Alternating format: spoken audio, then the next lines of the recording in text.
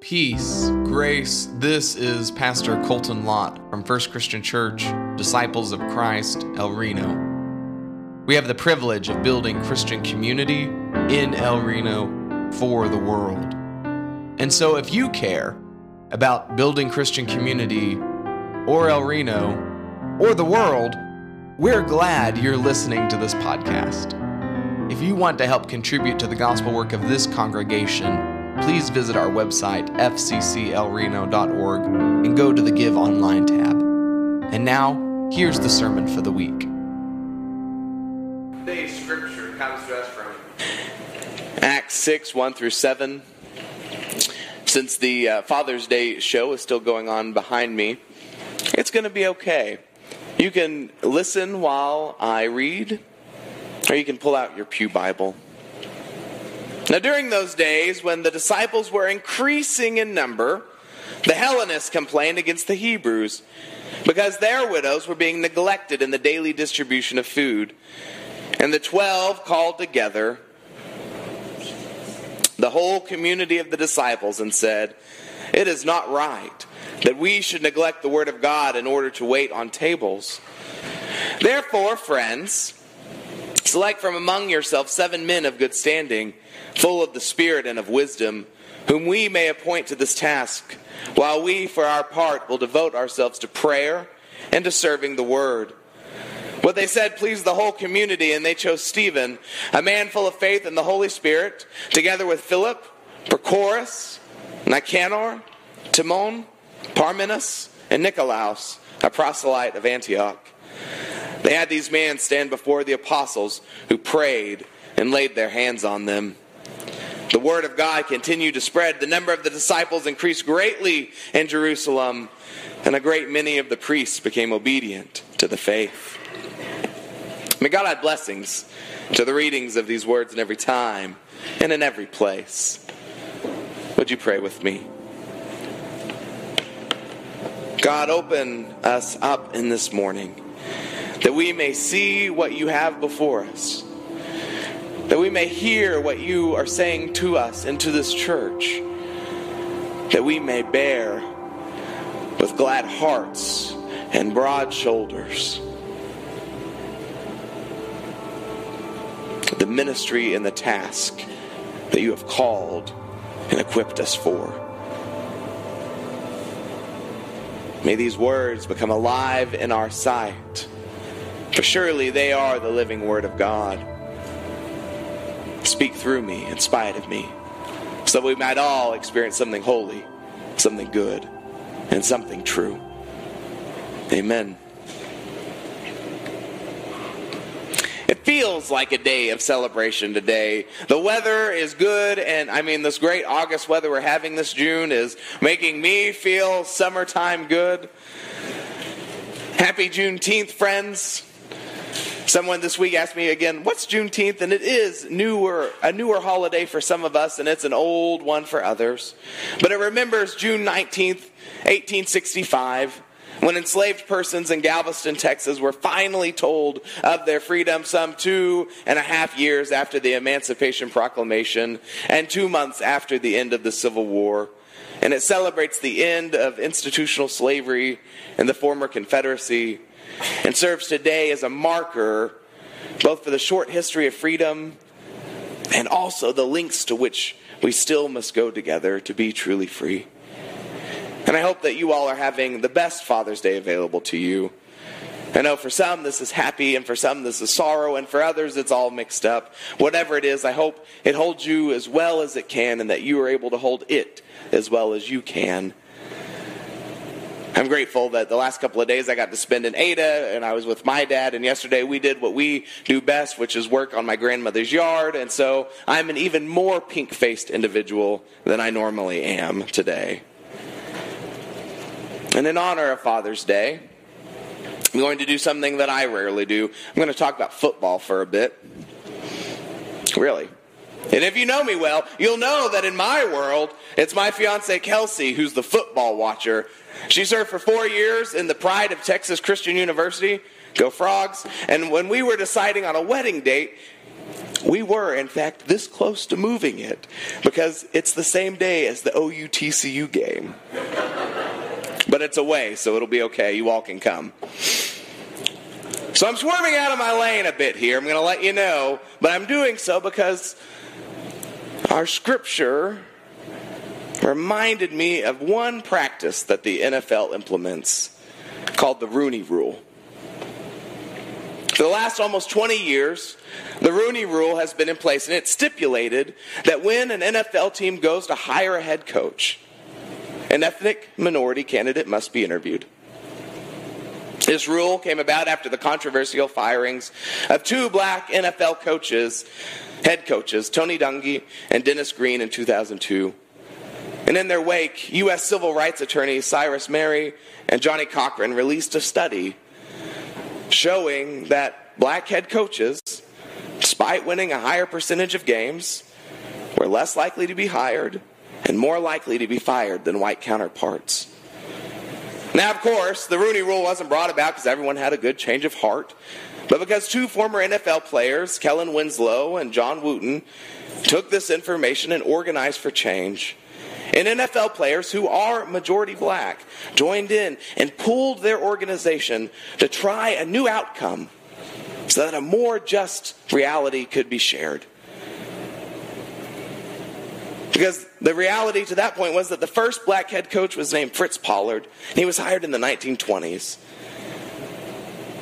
And it would be 60 years later before Art Snell was hired in 1989, the next black head coach in an NFL team. Between Pollard's coaching and 2003, there were 7 minority head coaches in total. But in the first 11 years of the Rooney Rule, there were 13 more added.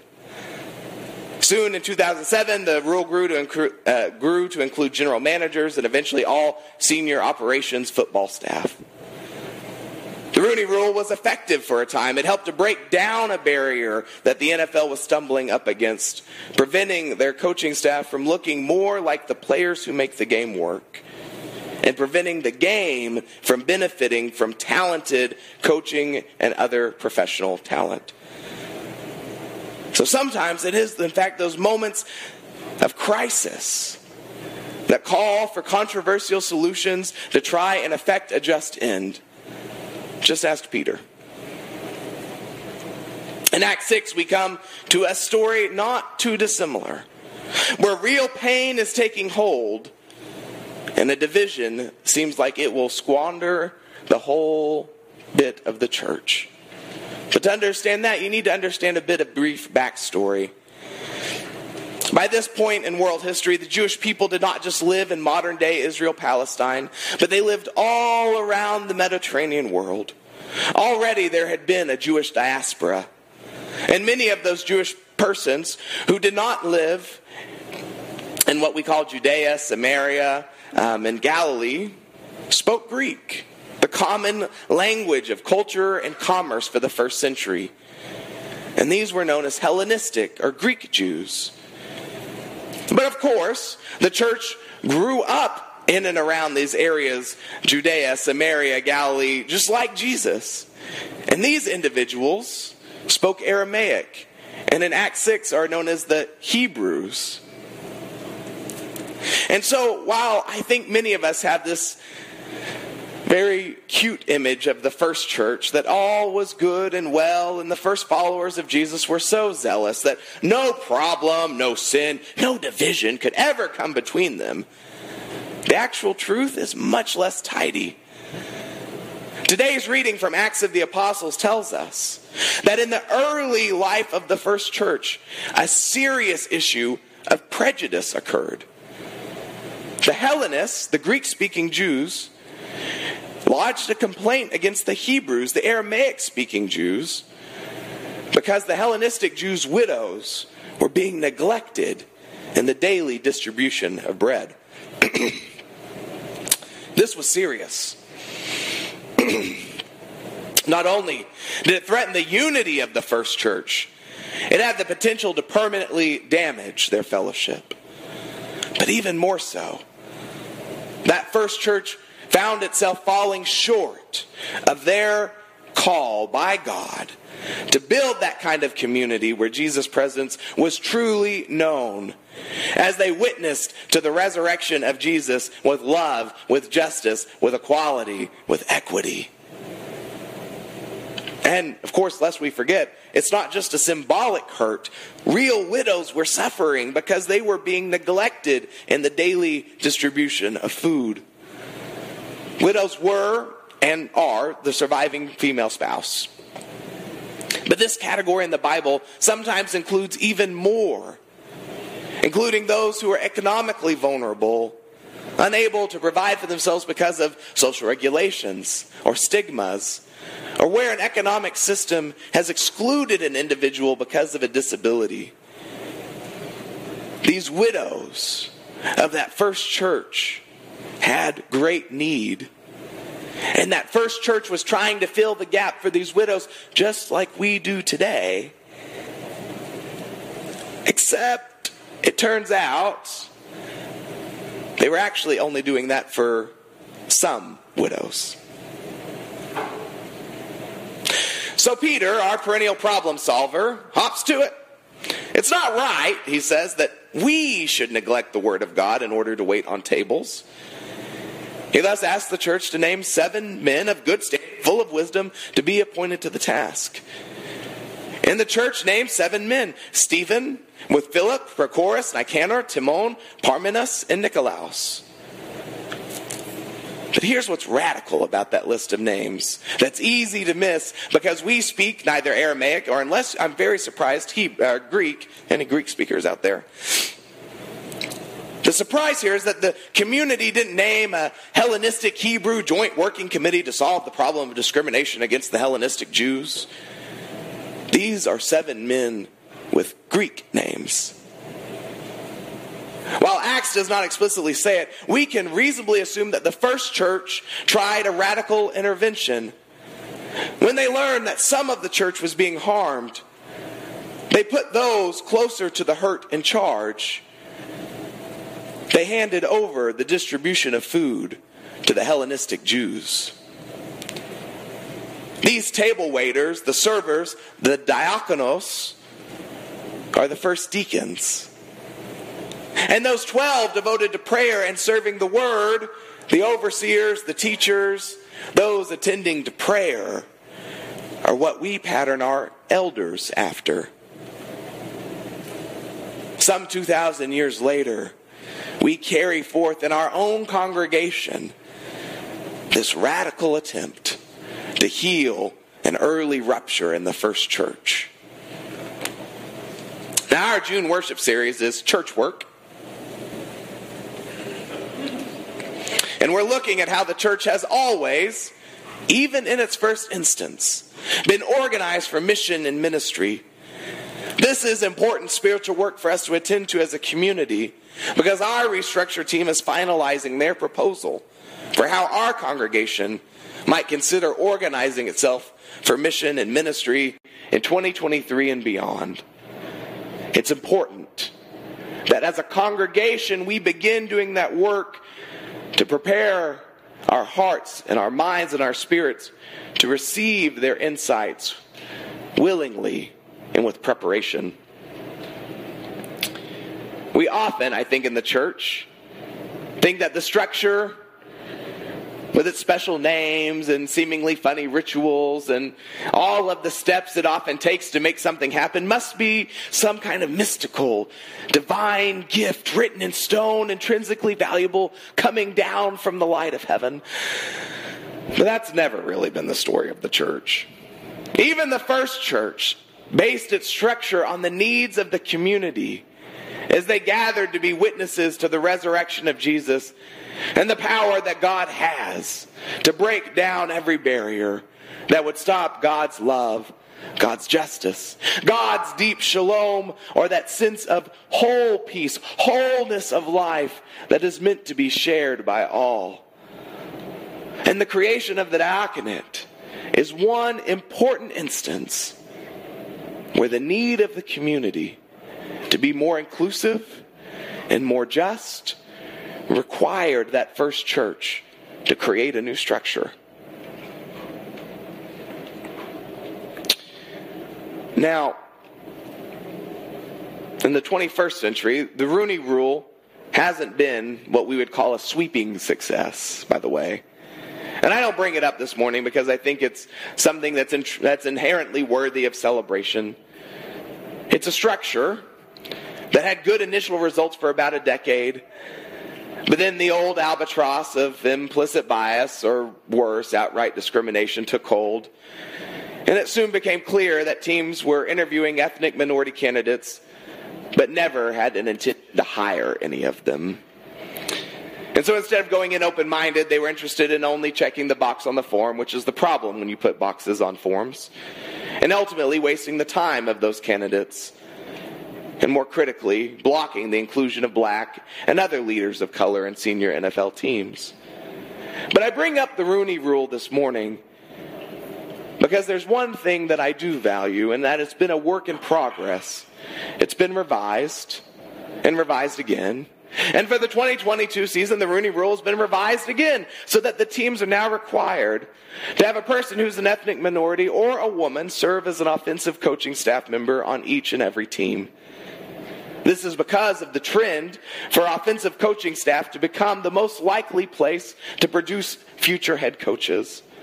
And so the NFL is working to ensure that opportunities exist all up and down the leadership pipeline for folks who have undoubtedly experienced discrimination and whose presence would enrich the game. And they're going to see if it works. Sometimes structural interventions help. Sometimes they hurt. Sometimes they have mixed results. But the worst thing, to my mind, is to simply do nothing and call it a day. Equally, for what it's worth, Peter's attempt only holds up so well. Soon, the Apostle James will be killed by Herod, and there won't simply be the 12 anymore. Others are going to come along and be apostles, and it's going to grow, and the church, the ones devoted to prayer and to the word in the church, will include even those like the reviled Saul of Tarsus, who we'll talk about next week. And indeed, I think it might be fair to read a bit of snideness in Peter's comment that it's improper for the 12 to wait on tables. But the seven deacons who we encounter in Acts 6 are going to be given other duties as assigned. Stephen will end up being the first martyr, and he will give a sermon before the Sanhedrin that will rival the sermon of any other given by a Christian since. It will be Philip who encounters and baptizes the Ethiopian eunuch in one of the most touching stories in all of the Bible. They were never going to just be serving tables. And indeed, in the story of the church, it will not be long until that one qualifier of man will be held irrelevant. Paul will talk about a deacon named Phoebe, and he will write about an apostle named Junia. And these women are like so many other women who are part of the earliest leadership of the church. But even within the life of the first church, they will be recognized, named, and titled leaders too. My friends, as we go into this season of wondering how God calls us to exist as we divide and share the labor of ministry, I think this story is important to us because it reminds us that we will always have work to do to make sure that the fullness of our congregation shows up in every part of our shared ministry and mission. Being a diverse community is always a work in progress. We never will arrive. There will always be a revision down the road. And our church has chosen to be a diverse community. We've chosen to be distinctly and intentionally diverse in two ways. A diverse congregation in generation and in our leadership by gender. This congregation, like so many others, has had moments when we were lauded for our boldness and sometimes noted for our slowness. But nevertheless, we are consistently and still working to make sure that all ages, both younger and older, are leading our church.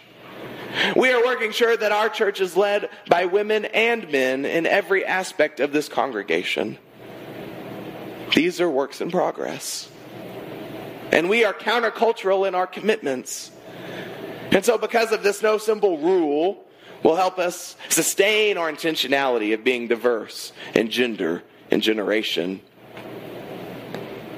This is why it is so important to consistently check in, to making sure that our commitment to being an intergenerational congregation and a church that recognizes that women are called to the life, leadership, and ministry of the church is being lived out in all of our decisions and helping to create structures where our commitments can come to life. Now, I know that the problem of when we talk about what socially divides us is the fear that we will end up leaving the table even more divided than ever before. And that's always a possibility. But my hope and my prayer is that when we come to the places where our diversity could divide us, that we will also see the place that this could be where we are multiplied instead. Here's what I mean by that. There's no way that Peter could have known what would happen next. Humans are bad at telling the future. But he knew that the first church needed attention to an important area that he couldn't give it, nor could the others in the 12. Not only because they were busy, and they were, but also, critically and crucially, because he was a Hebrew and he wasn't a Hellenist. So instead of trying to fix it all by himself, he divided the labor and the leadership of the church to see what God would do next.